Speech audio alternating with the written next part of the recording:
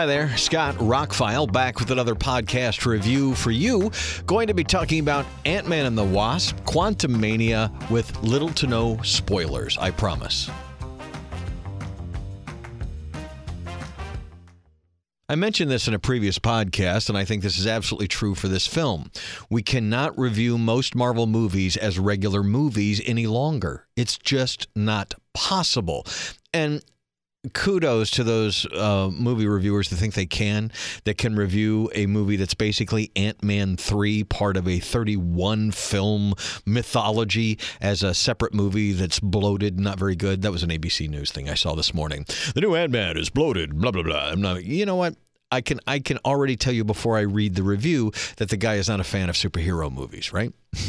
Now, you don't have to be a fan of superhero movies to like every Marvel movie. I think the Marvel movie universe is diverse enough that there's something for everyone. But when you're talking about a movie that's a part of a trilogy, that's part of a larger story, there's absolutely no way you could walk into that movie this weekend having never seen a Marvel movie and judge that as just a movie. There is way too much connective tissue to the Marvel universe, to the previous previous Ant-Man movies, that kind of stuff. So I look at some of these. There was a big thing yesterday that there was some negative reviews. This is the second negative Rotten Tomatoes Marvel movie.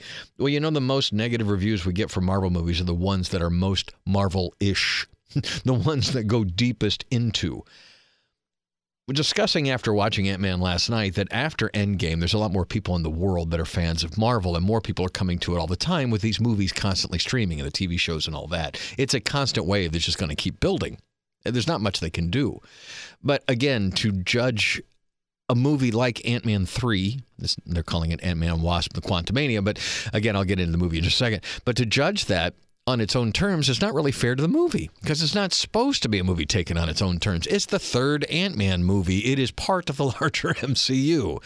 So if you're a fan of fantasy science fiction movies, you will like the special effects, the story. It's got a lot of heart. You probably won't understand everything. So that's my review. It's a fine, modern, 21st century fantasy sci-fi action film that takes place in the superhero genre. That's for the non-Marvel fans, all right? It's not going to change your mind. If you don't like Marvel movies already, you're probably not going to like this one any more or less. It doesn't jump the shark as much as the last Thor. It doesn't. They temper the comedy and some of the other things that go on with it.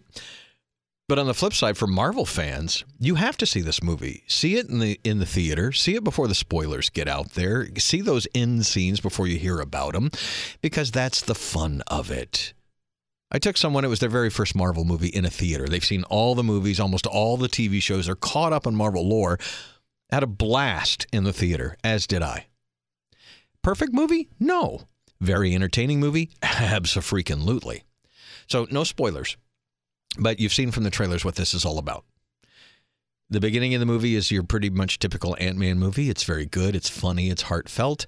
We get into a little backstory on one of the characters. We get into what happens in the quantum realm. We finally get introduced to Mr. Majors, Jonathan Majors, who does an incredible job as Kang. I liked how he played it in the last episode of Loki, the last two episodes, I guess. And I really like what he's doing here, and hopefully what's going forward with him being the big bad throughout.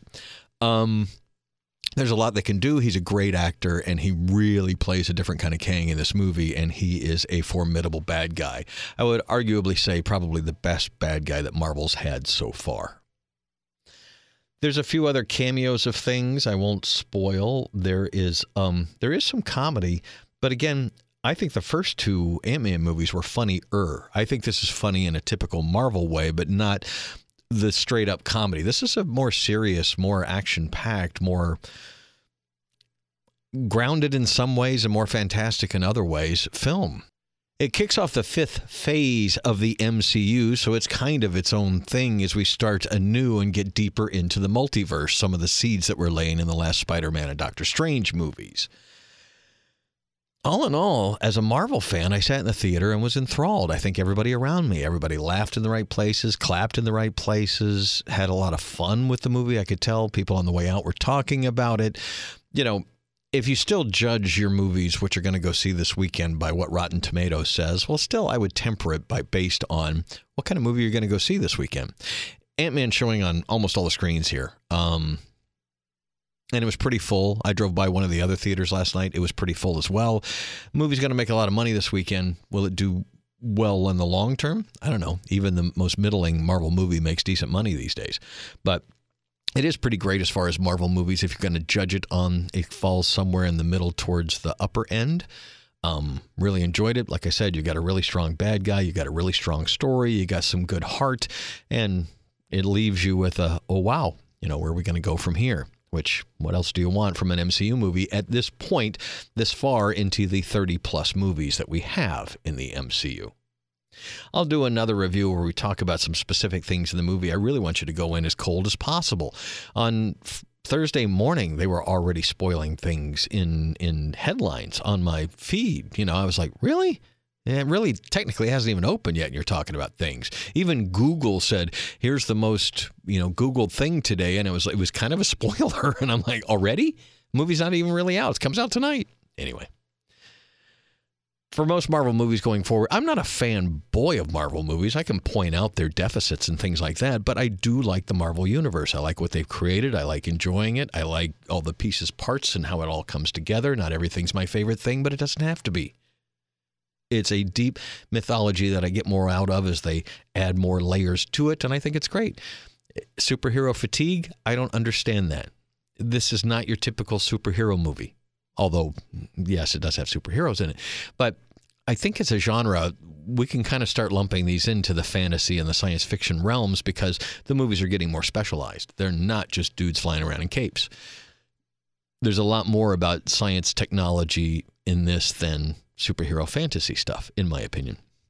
So anyway, does Ant-Man succeed? Yeah, I think if you compare it to the first two Ant-Man, this is a worthy kind of finale to that trilogy, if it's a trilogy as such, if they frame it that way. It's a great kickoff for the fifth phase of the MCU. I really had few complaints about it at all. And my favorite thing about it, we don't get a plucky young hero.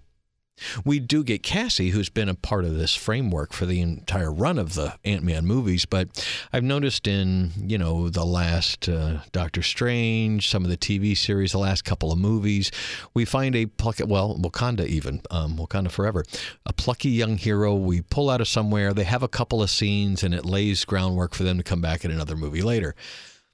It was starting to feel like something we were going to do in every Marvel movie, and I'm glad that didn't happen in this one. Like I said, Cassie has her own thing. She's always been in Ant-Man, so we didn't have a new child actress or actor in the movie to, have to watch over and kind of shove into the MCU, because that's been my biggest problem with the last couple of MCU movies is that we're really Thor Ragnarok,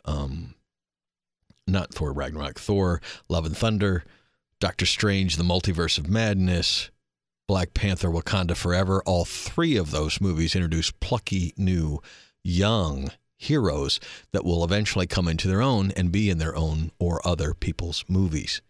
And they all felt like they were shoehorned in, like they were just shoved into those movies to make that happen. I was very thankful that there was nothing like that in Iron Man. This was very much a continuation of the story of Scott Lang. I think it's great. I really enjoyed it. Can't wait to buy the Steelbook and watch it again at home. Might even go see it again in the theater. It's pretty amazing on the big screen. Movies like this play bigger. Go see Ant-Man this weekend and have a blast. It was a lot of fun. And we'll do a spoiler review coming soon. Thank you for listening. Scott Hamilton. My links are below. Have a spectacular day.